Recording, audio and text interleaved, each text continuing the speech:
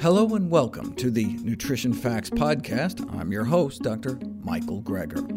Now, I know I've made a name for myself in explaining how not to do certain things. Just look at my books, How Not to Die, and my upcoming book, How Not to Diet.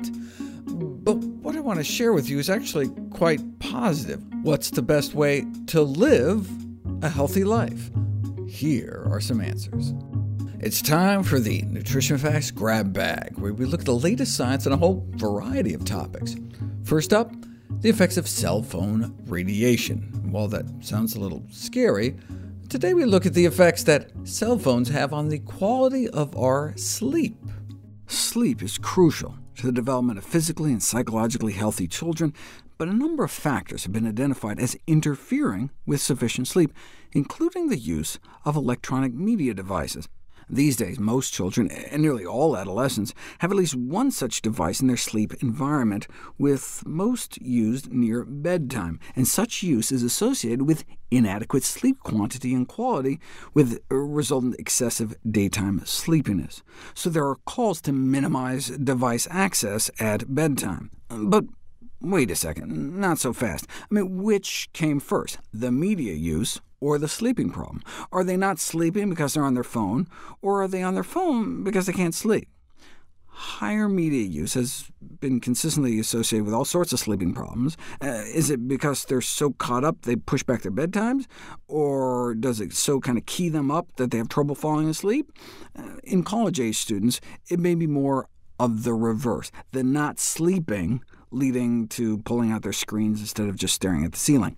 Though in early childhood, it may be a bit of both. How might screen time interfere with sleep? It may not just be pushing back bedtimes and overstimulation. The light emitted from devices may affect circadian timing by interfering with the production of melatonin, the sleepiness hormone that starts ramping up as soon as the sun goes down. But put a screen in someone's face, and the excess light at night may confuse your brain. Look, of course, if you're sitting there checking email with the lights on, then you're already overexposed, and a little extra from the screen may not make much of a difference. But if you're sitting in the dark, and need to send off that final text or something, then having the light settings tweaked to yellow your screen may help. But what about the cell phone radiation? Might leaving your phone on the nightstand somehow affect your sleep?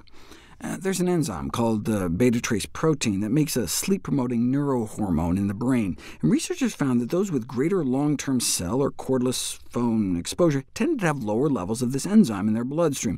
So the thinking is that the emissions may affect the release from the tissue surrounding the brain, especially those right up under the skull, closest to the phone. So there is a kind of possible mechanism if cell phones do indeed affect sleep, but you simply don't know until you put it to the test.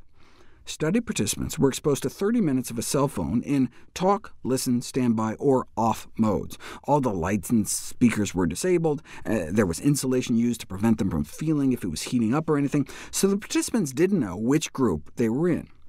After the exposure, they took the phones away, shut off the lights, and told them to try to fall asleep. Those exposed to the phone when it was off, or in listen or standby mode, fell asleep within 20 to 30 minutes. But after being exposed to the same phone in talk mode, it took an average of closer to 50 minutes to fall asleep. The reason for the significant difference between talking and listening might be due to the fact that the typical SAR value, the specific absorption rate, how much cell phone energy your body absorbs, is about 9 times higher when you're talking than when you're just listening to someone else talk. When you do finally get to sleep, though, what are the effects of cell phone exposure on sleep quality?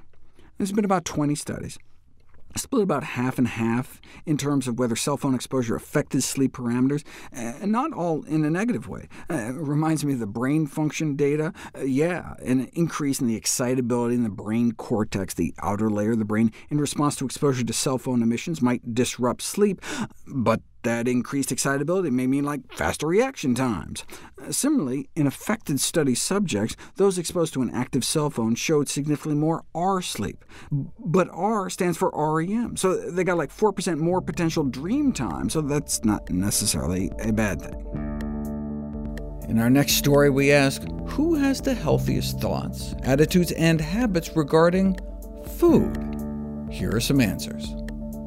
At the turn of the century, if you would have asked teens why they chose to eat vegetarian, most might say they do it because they don't want to kill animals, followed by wanting to eat a healthier diet. More recently, to help the environment became a leading reason among young people, followed by eating healthier and then animals. A smaller fraction gave weight loss as a reason. Yeah, they might think it's healthier and care about animals and the environment, but they also might be doing it for weight loss reasons. Yes, we're in the midst of an obesity epidemic, but there's also been a rise in eating disorders. Might vegetarianism be a red flag for the presence of an eating disorder? A survey of adolescent and young adult vegetarians found they tended to eat better and have healthier body weights, but those who ate vegetarian were also more likely to report eating disorder-type behaviors. It's important, however, commentators were quick to point out, not to suggest that vegetarian diets cause eating disorders. When people start eating more plant-based, their risk of chronic diseases goes down, not up. Maybe it's the children who have not yet adopted a vegetarian diet who require our special attention, as they have poorer diets and are at significantly higher risk for obesity. To which the authors responded, yes, they agree that vegetarianism does not cause eating disorders. They're just saying that one should explore with them why they're doing it. While it's important to recognize the potential health benefits, it's also important to investigate a teen's motives for adopting a vegetarian diet. Studies have shown that adolescents who have symptoms of eating disorders may then go on to adopt a vegetarian diet as a weight loss method, as a socially acceptable way of avoiding eating. So rather than an increased prevalence of eating disorders among those who eat vegetarian, there may be an increased prevalence of vegetarianism among those with eating disorders. The study was just a snapshot in time, so they couldn't tell which came first. Might eating vegetarian just be a way to disguise food restriction during the early stages of an eating disorder, or does experience with vegetarianism increase vulnerability for the development of eating disorders in the first place? To answer the question, you need to know which came first, and in most cases, eating vegetarian came at least a year after the first eating disorder symptoms. Similarly, in a series of anorexics, in fewer than 1 in 10 did meat avoidance predate the onset of their disease. It's this kind of data that led the Academy of Nutrition and Dietetics to conclude that prior use of a vegetarian or vegan diet does not appear to increase the risk of an eating disorder. In fact, they may have even lower dietary restraint scores. Dietary restraint represents the conscious limitation of food intake, the perception of constantly having to limit food intake to prevent weight gain. Perhaps the reason vegetarian women exhibited less restrained eating is because they really didn't need to worry as much, because plant foods are just calorically less dense. This could translate into less concern or stress when it comes to eating, which may in turn help explain why they saw fewer ovulatory disturbances among women eating vegetarian. In fact, maybe that's one of the reasons vegans report less stress and anxiety. Perhaps one of the reasons increasingly restricting animal foods is associated with better mood is that vegans reported dieting significantly less, and that's one of the things that seems to be stressing women out. And vegans and true vegetarians didn't just have significantly lower levels of restrained eating, but also less emotional eating, less compulsive eating, and greater levels of acceptance in relation to food. This highlights previously unacknowledged positive aspects of adhering to a completely meat or animal product-free diet when it comes to thinking about food.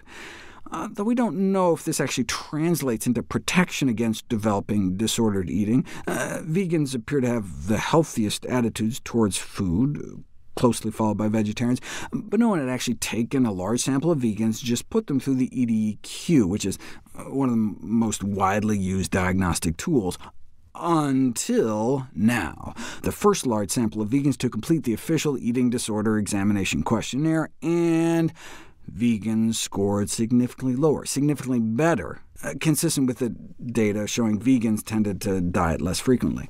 Taken together, these findings suggest that vegans and omnivores don't differ markedly in reported eating attitudes and behaviors, and when they do, vegans appear to endorse overall healthier thoughts and habits. Finally today, a bit of useful information about the safety of marijuana edibles. Smoking marijuana can create respiratory problems, and so vaporized cannabis is one alternative. But what about eating it?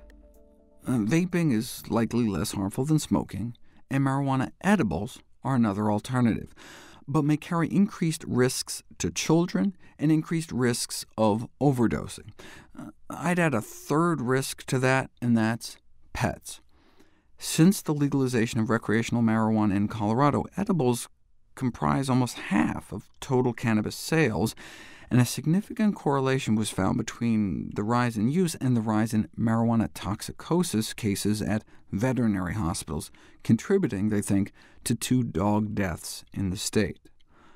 Thankfully, there have been no reported deaths among children from marijuana exposure, though some have ended up on life support, as an edible marijuana overdose can lead to severe respiratory depression.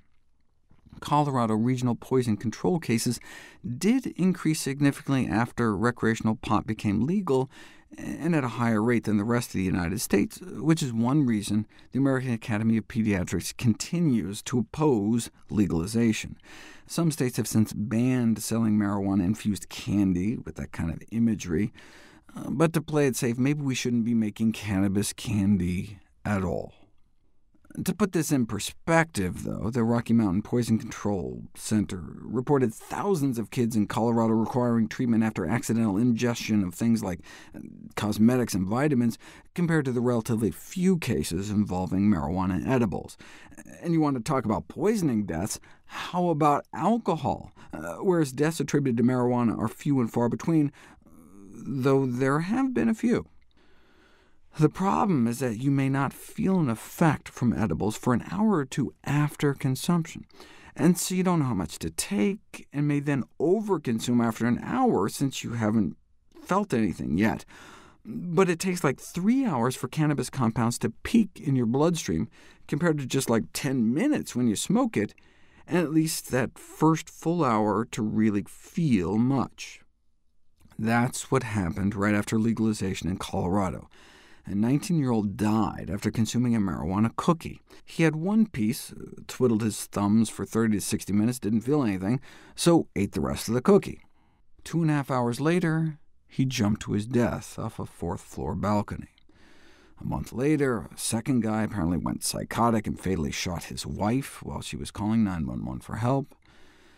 A common story for these kinds of cases was eating the recommended serving size, feeling nothing, and so then decided to eat the rest, ending up restrained in the psych ward, complaining that they're God, or mutilating themselves because friends wanted their energy back. The marijuana industry responded by basically blaming the victim, saying, look, no one buys a bottle of Jim Beam and thinks they should consume it all in one sitting. Yeah, but people do expect to be able to eat a whole cookie. I mean, who eats just 1/10 of a cookie? I mean, you could look at other over-the-counter products. There's specific labeling as to dosing and warnings. It seems odd that edible cannabis was not held to the same standard as a bottle of Tylenol. In 2016, Colorado regulators did enact new rules for labeling edibles, including their THC content right on the labels. How accurate are those labels, though? We didn't know until they were put to the test. Of 75 products purchased, involving 47 different brands of edibles, only 17% were accurately labeled. Only about 1 in 6 came within 10% of the labeled value. The greatest likelihood of obtaining more than you bargained for products was in Los Angeles, where Seattle seemed to tend to overinflate their labels. It's hard to study marijuana of any kind due to illegality, but based on 100,000 tweets about edibles, most people, it seems, expressed a positive opinion for what it's worth. One unexpected benefit arose in a focus group of teens on marijuana edibles. Several students in high school, it seemed, were eager to learn how to cook. We would love it if you could share with us your stories about reinventing your health through evidence-based nutrition. Go to nutritionfacts.org/testimonials. We may be able to share it on social media to help inspire others. To see any graphs, charts, graphics, images, or studies mentioned here, please go to the Nutrition Facts podcast landing page. There you'll find all the detailed information you need, plus links to all the sources we cite to each of these topics. NutritionFacts.org is a nonprofit, science-based public service where you can sign up for free daily updates on the latest in nutrition research via bite-sized videos and articles. Everything on the website is free. There's no ads, no corporate sponsorship. It's strictly non-commercial. I'm not selling anything. I just put it up as a public service, as a labor of love, as a tribute to my grandmother, whose own life was saved with evidence-based nutrition. Thanks for listening to Nutrition Facts. I'm your host, Dr. Michael Greger.